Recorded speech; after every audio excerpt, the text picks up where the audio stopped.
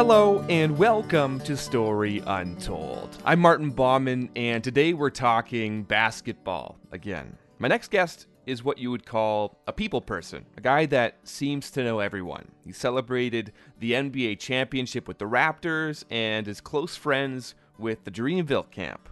But that's all really secondary to what he does first and foremost. And what he does is prison reform, all through the game of basketball. Lamont Stapleton is the co-founder of Between the Lines, a prison basketball program. It started in California, and it's aimed at rehabilitation. It gives people inside a chance to find release through the game of basketball, and it's only just begun. Here's Lamont's story. I'm home in Jersey. My mom just made me a nice cup of tea, so I'm trying to enjoy this and also get over the sickness at the same time. Nice to be home, I think, when you're sick. That's always a place you can get taken care of, right? Yeah, for sure. It's maybe fitting then, since you are home, to start with a memory of home. What is your first memory with a basketball? With a basketball, I'd say probably my first memory with the basketball is I think I was 4 years old when I began playing in the league in Colonia. I went to school early. I started kindergarten at 4 years old. And I had to go to a Catholic school because my birthday was after the cutoff date at the public school locally. So, I had to go to a Catholic school. And I think my parents found out about a league in Colonia right next to where my school was. And I began playing in that. So I'd say that was probably my earliest memory. And then also just going to the gym with my dad because he was a basketball player as well. Going to the gym with him and watching him play against his boys at the Elizabeth YMCA in Jersey here. So your dad, is he playing rec basketball or what's he playing? Yeah, at this point he was playing men's league, but my dad played at Elizabeth High School. He was one of the first teams to open up the legendary Dunn Center at Elizabeth High School. So, and I don't know if you're familiar with Jersey hoops, but a lot of people say New York is a mecca of basketball, but right. I mean Jersey has had some hoopers, and my dad came out and played with a lot of legends. So he played at a pretty high level. So you're 4 years old, you're watching your dad play and then getting a chance to play yourself in Colonia. Is that co-ed at that age, at 4 years old, and are the nets, lowered? What's kind of the arrangement? Yeah, the rims were surely lowered, and it's funny because I recently found a bunch of old video, and it's just hilarious to see how terrible I was.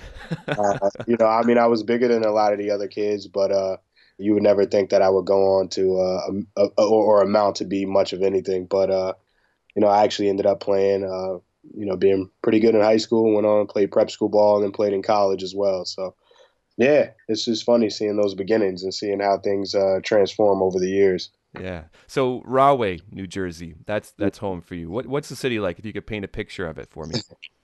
Oddly enough, Rahway has a nickname called Prison City because it has a very famous prison here that's been used in a lot of different movies, and a lot of different notable people throughout history have come through the prison. It used to be called Rahway State Prison, but now it's called East Jersey State Penitentiary. So East Jersey State Prison. And it's right in my backyard. I mean, I grew up, a 5-minute walk from the prison. So, when we're talking basketball and we're talking, now what I'm involved in, which is the prison basketball program. Definitely.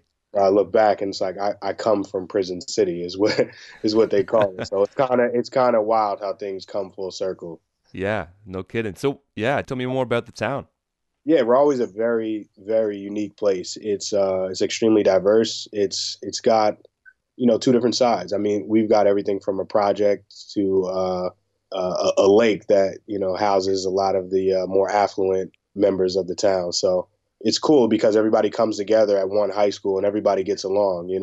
There was never anything strange. It's like the people from this area that we have, like Milton Lake, which is the more affluent area, they hang out with the people from the projects, and it's cool. So growing up, I saw a lot of mixing of races. It was very diverse. I mean, I had friends that were, black, white, Asian, you name it. What is the park that you're going to play basketball like? Like, every park's got its distinct rims and backboards, and you got to know how to play them, all that. Yeah, so Rahway is broken up into different sections. So I lived near Brennan Park, and everybody would call that Down Brennan. So like, that's where I was from.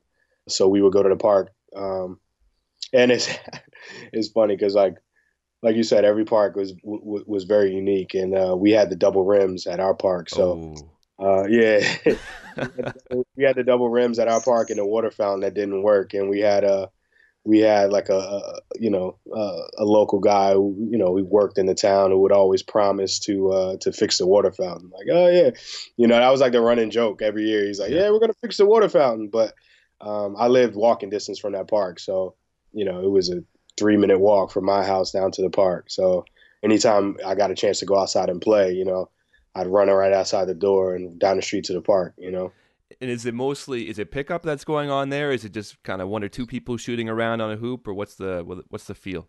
This is before this is before cell phones, so all of the kids were outside. This is when kids will actually go outside and play, and I guess at the time parents weren't terrified of letting their kids go down the street and play at the park. So all of the neighborhoods her kids played basketball. That was Yeah. just it.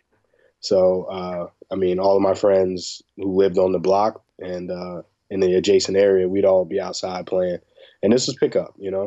So most of the time we would play 21, Yeah. uh, and then we'd break down and 2-on-2s, 3-on-3s, 4-on-4s, 5-on-5s, full court, and then there would always be rivalries between some of the best guys, and we get those 1-on-ones, for bragging rights. Who was the best guy at Brennan Park?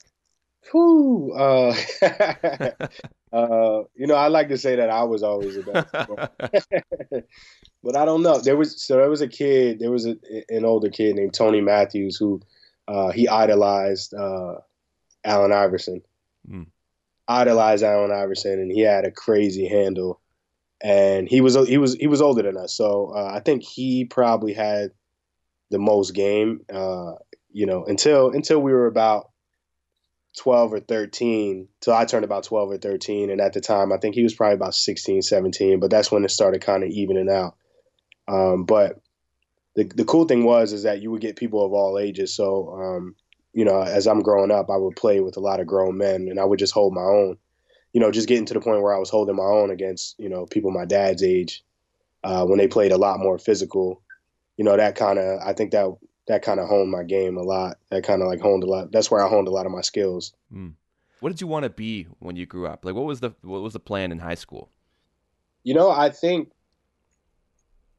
I told myself the lie that a lot of city kids kind of tell themselves, that they're going to go to the NBA.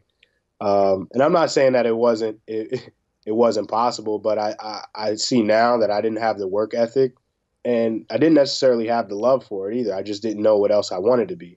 So it was kind of the easy answer to say, oh, I'm going to go to the NBA, and I didn't realize that, a sport doesn't necessarily have to define you at the time. I wasn't mature enough to see that.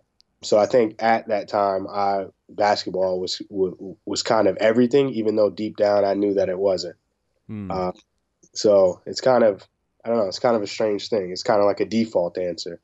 Because at that time, I mean, you're playing AAU basketball, you're coming up around other guys who are probably projected at being NCAA locks and Right. and also thinking they're on that path too, right? Oh yeah, absolutely. I mean, growing up, high school, we had Earl Clark, who went on to play at Louisville and then play in the NBA at, um, play with the Lakers. And then one of my teammates was Lance Thomas, who Yep. ended up going to play at Duke, win a national championship, and then played in the NBA for some years. So still actually a free agent. So, and he remains one of my best friends. But I've got all of these guys who I'm playing with or against, and when they're talking about basketball, even though even though deep down I knew that, like, there was something different about me, and I would probably be on a different path. It was just easy to say, like, yeah, I'm gonna go to the NBA too. So I don't know. It's funny how time kind of reveals everything. Well, how did that unfold then for you? When did that kind of realization that maybe a different path was out there come to you? Was it in high school? Was it later on? I think it was a little later on. I mean, for one, I didn't grow the way everybody else grew. So I mean, I think think I'm about 6'3.5". So, as I'm coming up, and one, I'm coming up at Gil St. Bernard's, which at the time is not necessarily known for sports at all. And we're playing against guys who, are not the elite of New Jersey. But, I'm playing AU, I'm holding my own, and everybody knows that I'm solid on the court. But I was still a little short, so, they would call me a tweener. So I recognized that, I wasn't the tallest. And, if I'm going to be 6'3.5" in that league, you got to be lightning quick. So there were certain things that I recognized about my game that wouldn't necessarily translate to that next level. But I still ended up going to prep school. I played at St. Thomas More in Connecticut, and I played under a Hall of Fame coach there, Jerry Quinn, who still coaches there, remains a mentor of mine. But that was just kind of a wake up call. I went there. I was out of shape. I'm coming off a season in high school where I did great, and he's like, you got the nerve to come here out of shape. So he worked me. I ended up dropping 30 pounds. I was in the best shape of my life and jumping out of the gym, and I felt like sky was the limit.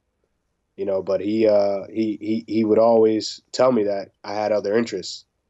And I remember getting offered by Southern New Hampshire University, one of my first offers while I was in prep school. And it was Division II, and I didn't pay them any mind. And, I had it in my mind, I'm going Division I. Like I said, everybody around me was going Division I. And, I'm like, I didn't do a year of prep school to go play Division II, so I paid them no mind at all. And my coach told me, if you're still chasing this dream. I was leaving every weekend, going and playing in live tournaments to attain other offers. And he told me you run the risk of getting hurt and losing everything. And lo and behold, that's what happened. I ended up playing in a live tournament down in D.C. And I got hurt, tore my PCL and LCL, and lost a lot of scholarship offers. And, at that time, I was just so fed up. And I think that was kind of when I lost a lot of love for the game. But I was still committed to going to school on a full ride and, playing 4 solid years. And Southern New Hampshire, offered me 5 years, actually. So they offered me the opportunity to go do a redshirt year and then, graduate in 4 and then work towards my master's. So once I saw that they still had that loyalty, even though I looked past them initially. Yeah. I made the decision right then and there. I said, you know what, this is where I'm going. So I never thought about it again. It was never a question after that. So you go off to Southern New Hampshire. You're a digital media major. What was college like? College was a social experiment. No, college was where I really came into my own, I'd say. Because basketball wasn't my primary focus, I was able to focus a lot more on my interactions with other humans. And really, in doing that, it really taught me a lot about myself. So, academics, while I believe academics are important, there are a lot of bookworms out there who don't have social skills. And for me, it was all about, being social and doing what I needed to do to obviously graduate and, do well enough in school. But I really wanted to get a sense of who I was and who the people around me were. So I would say that, yeah, college was probably some of the best years of my life in terms of learning how to deal with people of all walks of life, of all backgrounds, all socioeconomic classes and religions and whatnot. So it was awesome. What was it about college, whether it was a particular class, whether it was a particular person, a group of people, that enabled you to find yourself and kind of get to know yourself in a different way? I think it was probably the support that I had from my coaching staff, from my head coach to my peers. It was just an immense level of support. The staff at that school was just, I mean, they challenged you daily to think outside the box and to, they treated us like adults. We were never treated like children, and I think that was major. We were able to see the consequences of our actions, and I don't know. I just really felt like I gained a large sense of independence while going to the school.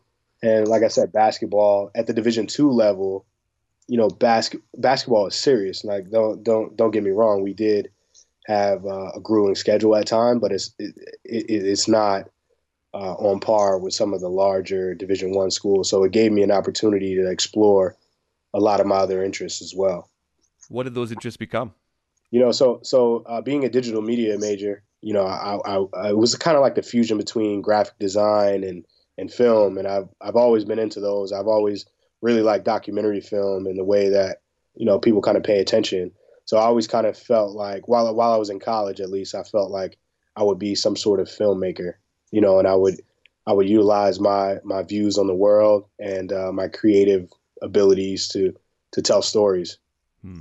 Hmm. And I mean, it's again, it's funny how things kind of come full circle because that's kind of the path that I'm on right now. So Right. yeah, so that's something that I was able to explore while I was in college, and then my senior year, one of my former teammates actually passed away tragically in a car accident, and as a tribute to him, I designed some T-shirts and I got some funding from a local business owner to go produce the T-shirts. So I produced them, and then I would sell them as a fundraiser. And me and one of my teammates, put together this fundraiser, and we sold a bunch of T-shirts all throughout the town, and we were able to donate some of the money for to his family. So in doing that, that kind of gave me a sense of how to start a T-shirt company Right. and how to utilize graphic design and clothing to spread a message. And that kind of led me on the path that led me to Los Angeles. So how do you end up in Los Angeles, coming out of Southern New Hampshire? I mean, the I guess by this point, it's clear to say, it's safe to say that the focus is no longer really on I'm going to the NBA, but maybe there's No, this that's long other gone. other opportunities out there. Yeah, that's long gone by this point. I didn't even I never even had a coach. I mean, a talk with my coach about playing overseas or anything. And for 4 years, I was a leading scorer and rebounder on the team. But Yeah. it just for me, I just kind of knew. I'm like, yeah, this is over with. But I will say that I have actually went to visit after my senior season was done. I went to visit one of my prep school teammates, Redmond Parker. I went to go visit him in California. He grew up in Calabasas, and we remained good friends over the years. So I went to go visit him in Los Angeles, and I just fell in love with the place. I mean, really, like as soon as I got off the plane, I just felt like it was my speed. I just felt the energy that the air was different, and it was just something that I wanted to be a part of. So um, I stayed with him for about 3 weeks that spring, and I made the decision. I came home and I told my parents. I said, "Listen, in the fall, I'm moving. I'm moving to LA." Uh-huh. And I didn't know how I would do it. I didn't know how I would raise money or anything like that. But I went back to New Hampshire, and one of my cousins actually had an in at a dealership and asked me if I wanted to sell cars. And I knew nothing. I still know nothing about cars, but he's like, no, trust me, you'd be good at it. So he linked me up with one of his friends who was a finance manager at a Volkswagen dealership, and uh, you know, shortly after, I was selling cars, and I was slinging them. I was selling cars like hotcakes. Okay, so you're out in Los Angeles and selling cars, and Oh, this was what still in New Hampshire. This was still in New Hampshire. New Hampshire? Okay, okay, Yeah, yeah. this is still in New Hampshire, selling cars, trying to raise money. This is the summer of 2012. Hmm. Summer of 2012, knowing all the while when I got hired that I would be gone in the fall. And the Uh-huh. only person that knew that I was leaving was I had a friend named Jed who worked in the parts department. Hmm. He worked in the parts and service department, and he was just really cool from the beginning. So I told him, I'm like, look, I'm just taking this job for a couple months to save up some money to go to to go to LA. And being that he worked in the parts and service department, he would fix up my truck any chance he got. If he got some, I hope he doesn't get in trouble for this, but if if he got some tires on a trade in, he'd throw them on my car, or if there was anything that he could do to help fix my car up for the ride, being that he knew that I was going to drive across country, he Yeah, would. yeah. And that was just major. I mean, that was major. That's a whole nother story, because I ended up driving to California, and as soon as I got to LA, my car broke down. So he got it. He fixed my car up just good enough to make the ride. Yeah. And it got me over there. And then as soon as I got there, it overheated, and I'm on the side of the road in LA, in my new hometown. Day one, or how many Day days in? one. Day This is one. day one. This is, I mean, when I drove, I drove 44 hours straight from New Jersey to LA, and as soon as I saw that sign, my car overheated and broke down, and I was on the side of the road. It was nuts. So what happens next? So, wow, man, this story is nuts. So, it recovered after that, and I drive after the car. We cool the car down, and it starts back up. I drive to my buddy's house, but prior to going to my buddy's house, I stopped at Subway. Stopped at Subway to get something to eat, and I'm just kind of shooting the shit with the guy in Subway, a random stranger. Speak to him, and he asked me like, "Oh, well, what are you doing out here?" I told him, I just got off the road. I haven't even made it to my friend's house yet. I just stopped to get a sandwich, and I tell him about this movement that I want to start. And he's interested. He gives me his card. He tells me he works in television, and we remain in contact over the next few months. And then he calls me about 7 months later. He's like, "Hey, do you need a job out here?" Nah. I'm like, "Yeah, actually I do." And come to find out, he worked in television programming at a Lionsgate owned television company, Hmm. and they had a position in for marketing. So he called me in, and I had an interview, and I ended up getting a marketing job with Lionsgate. So that was awesome. That was my first big boy job. That only lasted about 3 months, though. After 3 months, I realized that I was in LA for a purpose, for a real reason, and this was very time consuming and taking me away from what I thought my purpose was. And What? that purpose was this company that I started. It was a social movement called I'm Just Different, to promote individuality and acceptance of differences. So what we would do is we would sell T-shirts, merchandise, throw events, and also tell people stories through short form documentary film. That was my idea. That was like my big idea going to LA. So as I said, when my former teammate passed away and I got into the production of T-shirts Hmm. and whatnot, this kind of gave me this idea that sparked my whole interest in selling merchandise for a cause. So that kind of birthed the whole idea of I'm Just Different, and really wanting to solve a major problem that I saw in the world with a simple T-shirt and a simple saying. And these documentaries, are you shooting them yourself? Are you part of a team that's doing them, or how's that coming together? So at the time, it was me and then my best friend, who was at the time he was still living on the East Coast. So it was me and him, and then we took on another partner who helped us out financially, just launching, getting the LLC started. And I don't know anything about business, so I'm giving up percentages that I probably shouldn't, and I'm just making all sorts of mistakes. Collectively, all three of us are buying a bunch of inventory and trying to push it as opposed to putting it out as a pre-sale, and just making all sorts of mistakes. But um, we're just really man on the street. We're going out. We're going out with cameras or our cell phones, and we're just getting people's stories, asking people what makes you different, and really just putting it all together on this platform to try to like spread some sort of inspiration, spread some sort of understanding and acceptance of differences. So we had a lot of goals. We had a lot of visions, and at times the execution was just kind of blurry. The vision was always there, but the execution wasn't always. Made a lot of mistakes, but that led me to some of the other things that I did following that. Speaking of one of those things, you've mentioned it already a little bit before, a really inspirational and really fantastic program called Between the Lines, a not for profit.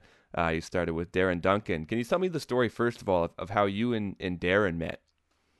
Yeah, absolutely. Like I said, I went to Southern New Hampshire University and I played basketball there. And one of the teams that we played against, Merrimack College, there was this kid who was just amazing on the court, and that being Darren Duncan, who went on to be an All American, a Hall of Famer at Merrimack College. In college we played against each other and we had a mutual respect for each other, but we didn't know each other well. We didn't know each other well, but I had nothing but great things to say about him, and I'm hoping that he had nothing but great things to say about me as well. But fast forward a few years later, I think it's probably about 2015, Mm-hmm. and I get a random message from Darren on Instagram, and he tells me that him and some of his guys are coming out to LA, and they just want some help, in terms of what to do in the city, and he asked if I have any advice, and I linked up with him after not seeing him for some years since we were on the court battling it out together. Mm-hmm. And I linked up with him and his friend group, and we all became, the best of friends. So a couple years goes by after that, and I tell him about something that I'm involved in, which is going into the prisons and putting on basketball clinics, and he's super interested. And at the time, I was going in, once a year with another group that I had started along with another friend. But we were just doing one-offs. It was a one-off because funding, was hard to find. They don't have major budgets in the prisons. We're not getting paid to go into the prisons or anything. But at the end of the day, if you're trying to bring in 10 to 15 volunteers, you got to travel there. You got to make sure that your volunteers eat. So there are costs involved, and we just didn't have the money. We were coming out of pocket whenever we could, but it wasn't something that was sustainable. So I sat down with Aaron.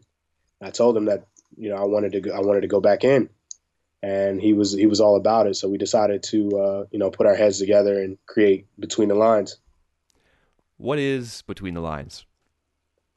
So essentially, Between the Lines is a prison basketball program that helps aid in the process of rehabilitation.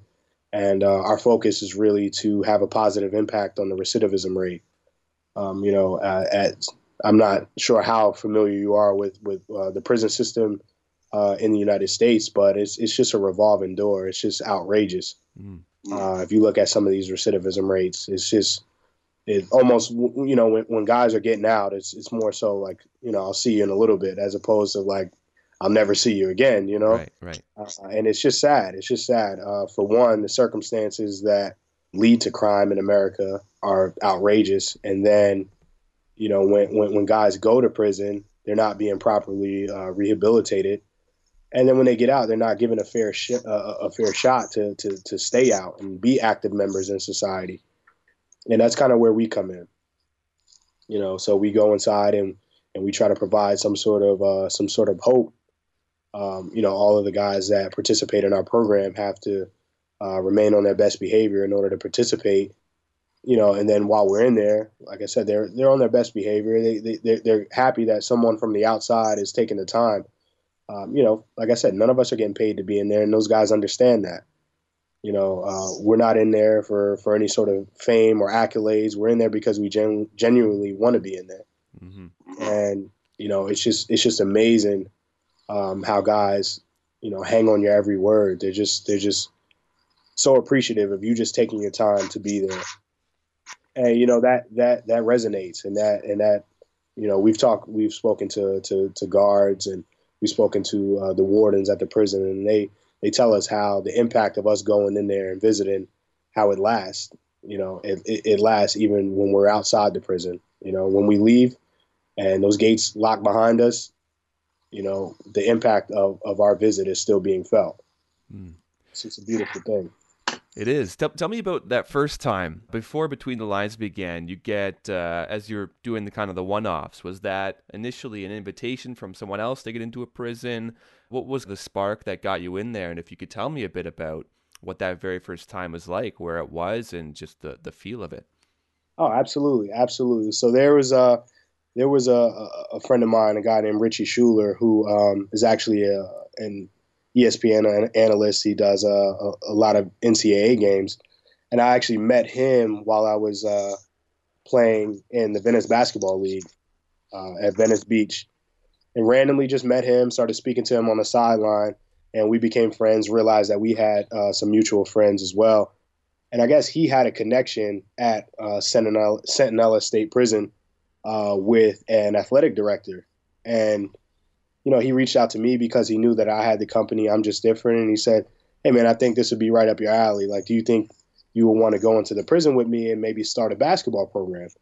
So, I jumped all over it. So initially, he and I went into the prison, and we just met with guys on each yard. So there's 4 yards at this specific prison, and we just met with guys. We just sat down in a classroom with them and asked them, how they would feel if we came in and kind of started a basketball program. And the response that we got was just amazing.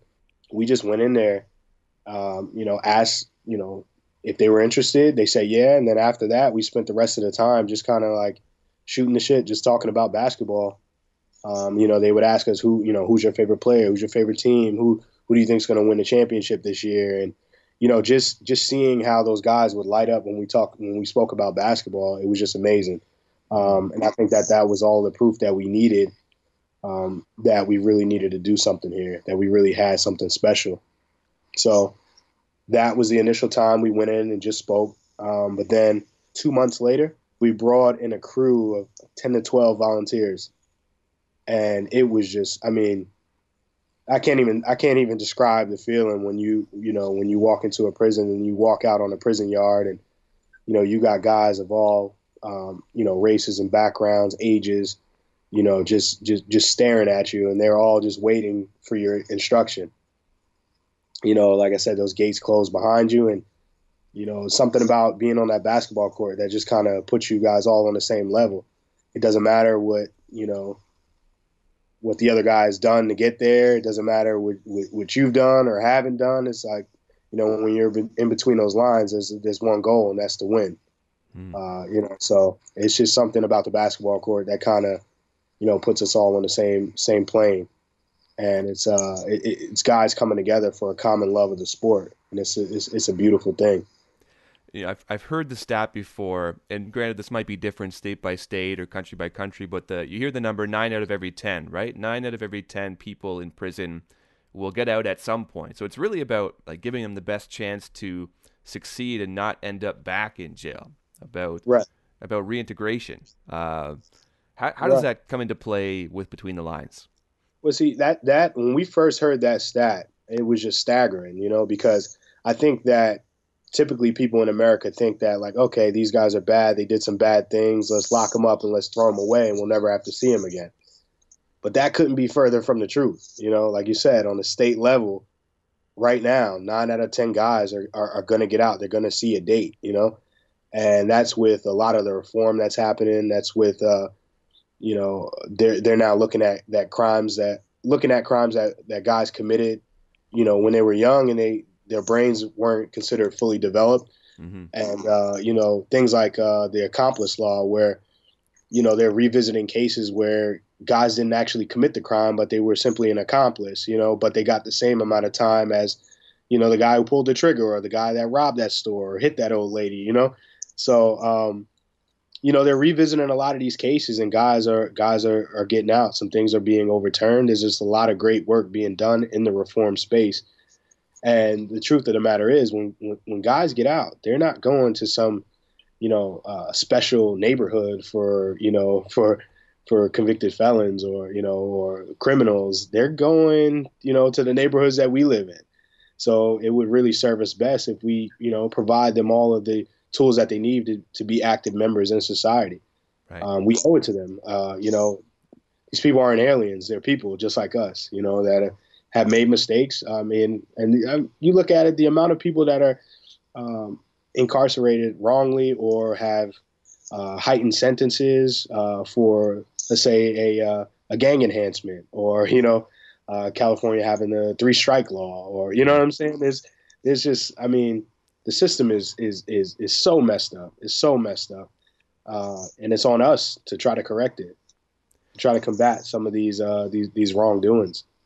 And that's not to say that everybody in prison is innocent, or that's not to say that some people don't belong in prison. But at a certain point, we have to recognize that, if you want to know anything about a society, you look at its criminals. Mm-hmm. And there are certain circumstances, there are certain things that are in place systemically that aid in crime. And if we're going to make a change, we got to start with the prisons, and we got to really, really take a look at our inmates and what landed those guys in prison. Hmm. Private prisons, let's not even talk about it. That's a whole. I mean, that's a whole nother thing. I mean, just the fact that people can get paid to put people in prison, and private prisons can then sue for having uh, a lower occupancy than they like. They're Hmm. building beds without having inmates to put in them, and then they're going out and putting pressure on local police departments to go get them inmates. It's just outrageous, and I think that too often a lot of these voices get silenced, and Between the Lines wants to serve, as a voice for the voiceless. What's been the biggest success of this, or the most transformative part of this work for you? I'd say it's just I don't know if this answers your question necessarily, but recognizing the impact that we're having on some of these guys and helping them through their sentences and just hearing some of their testimonials. I mean, the reason, okay, one of the real reasons that we got Between the Lines started back up as quickly as we did is that I was at one of my local bars in Los Angeles, and a guy comes up to me and he knows my name. He says Tory, and I'm like, how does this guy know me, And he's like, I remember you. He's like, you probably don't remember me. I'm like, well, where do I know you from? And he said, well, I served 19 years at Sentinella State Prison, and I remember you coming in and doing the basketball program, and I just want to tell you that helped me get through my last 2 years there. Wow. So now I'm at my local bar.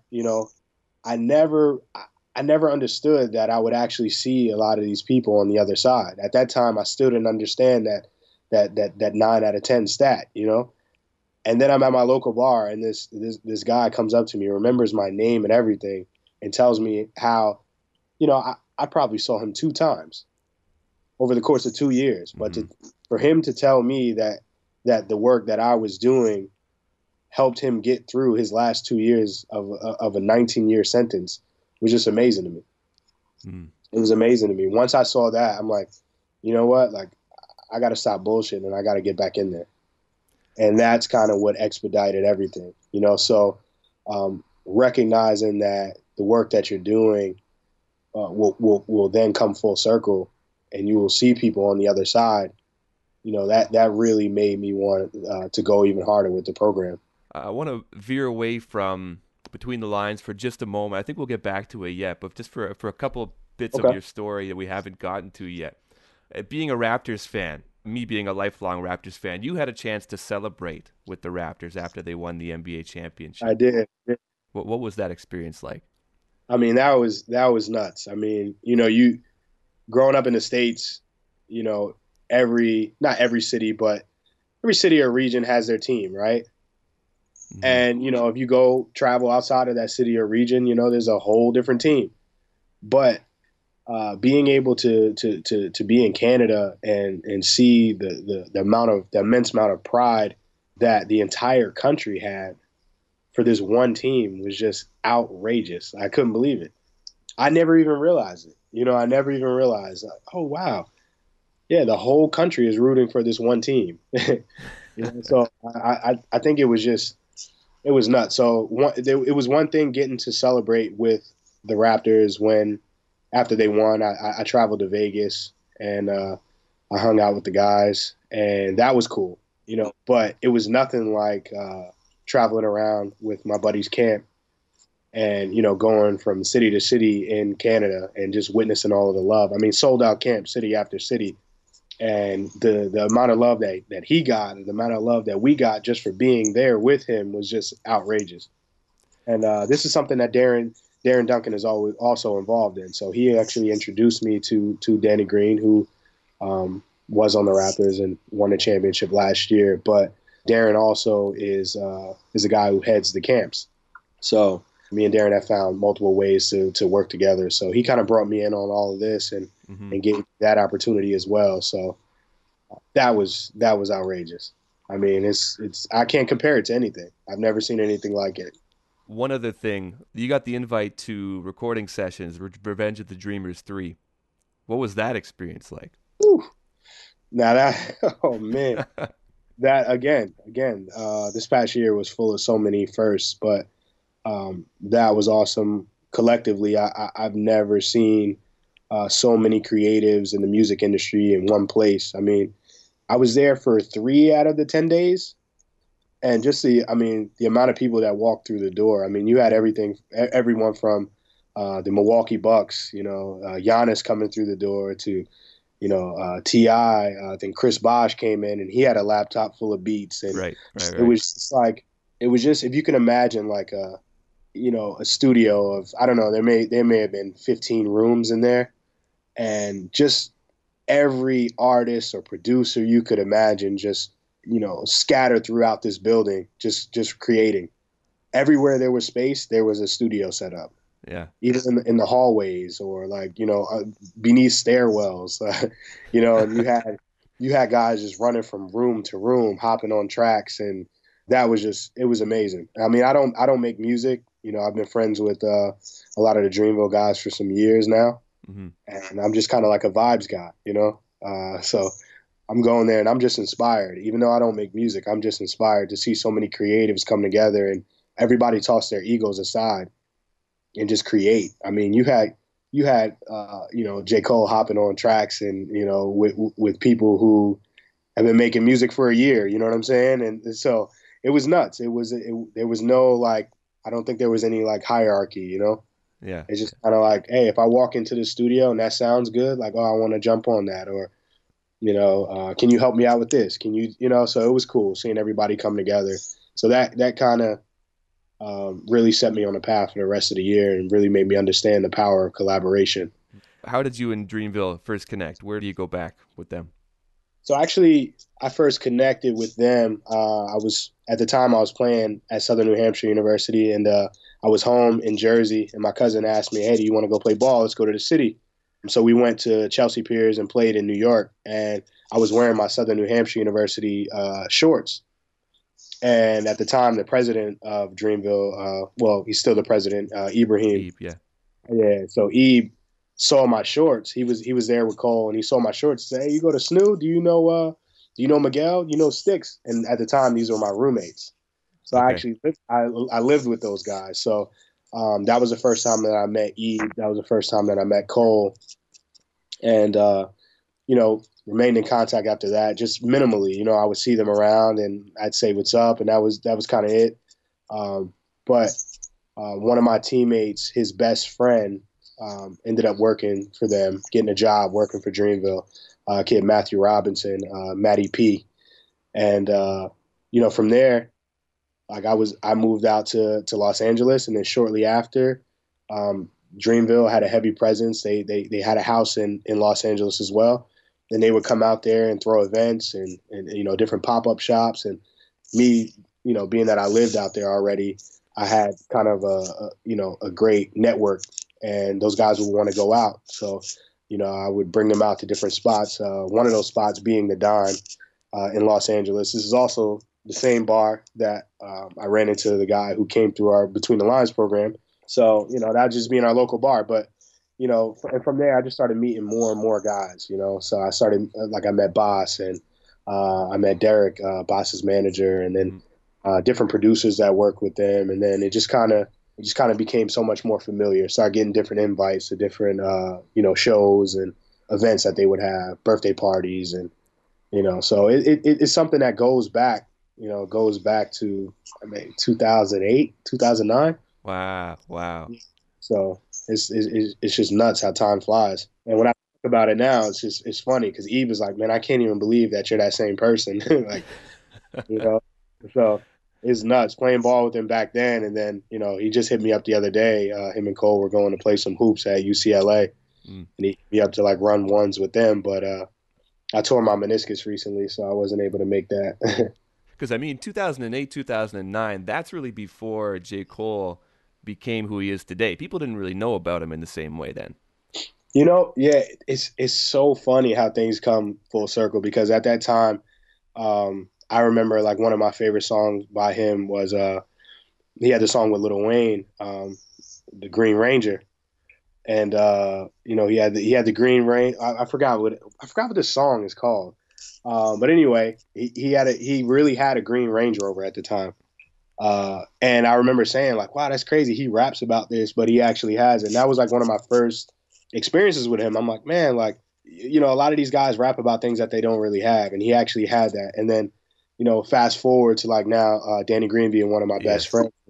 And, everybody calls him the Green Ranger, and that's his Instagram name. And he got that from that song. So it's kind of crazy how that kind of, you know, that has come up a couple times in my life and how that all connects. Yeah, yeah.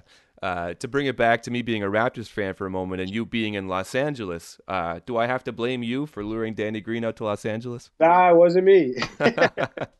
It wasn't me. It wasn't me. Our camp tour actually ended up being kind of like insight into the free agency period. And that was something that was completely unplanned. At the time we're going on these tours, and Danny has every intention of going back to Toronto. But everybody obviously was wondering what Kawhi was going to do, and we actually had a television crew following us around.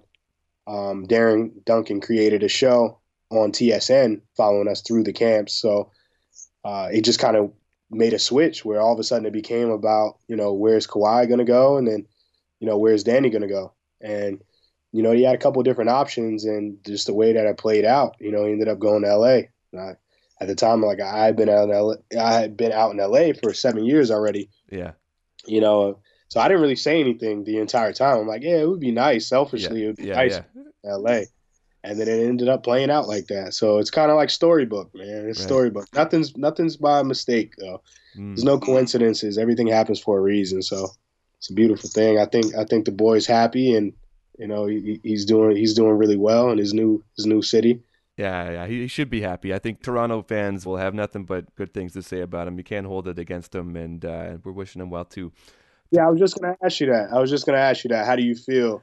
Well, yeah, I mean, it hurts to lose a guy, both him and Kawhi, but I can't hold it against either of them for not coming back. Would have loved to have them both back, but you win a championship and it's they've kind of fulfilled their duty. I mean, that's they've done more than what anyone else has managed to do in that city. So grateful for that. Grateful for that memory already of what that playoff run was like, because that's the first ever. And even in Toronto too, like I've grown up watching a lot of losing Toronto sports teams, so happy for that one for sure.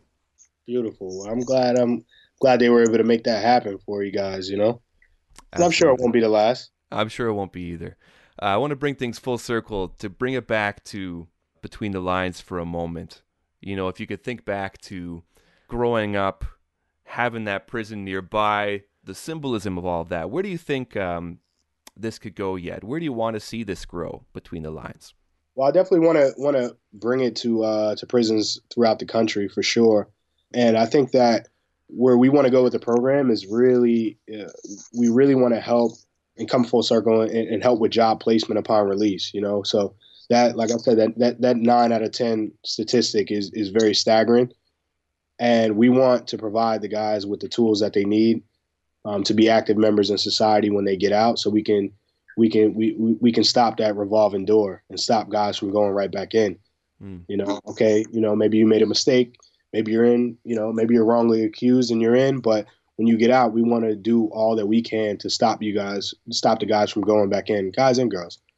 So that's kind of like where we want to grow. We want to implement this program into prisons throughout the country and just inspire other people to go into prisons and actually pay attention to some of these people, because they're our brothers, they're our sisters, and they shouldn't be forgotten about. So we're just looking to grow it right now. We're looking to attain funding so that we can go in on a more regular basis and really service as many prisons as we can. Thank you so much for taking the time and sharing your story. I really appreciate it. Oh, absolutely. Absolutely. Anytime. Thank you so much for reaching out.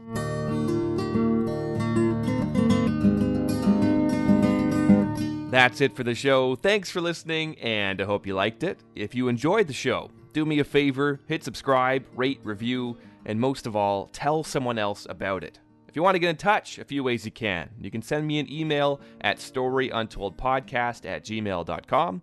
You can follow along on Facebook at facebook.com/StoryUntoldPodcast. You can also find me on Twitter at Martin_Bauman. Theme music for the show is by Dr. Turtle off the album You I'll Ah. Once again, I'm Martin Bauman, and this was A Story Untold. See you next time.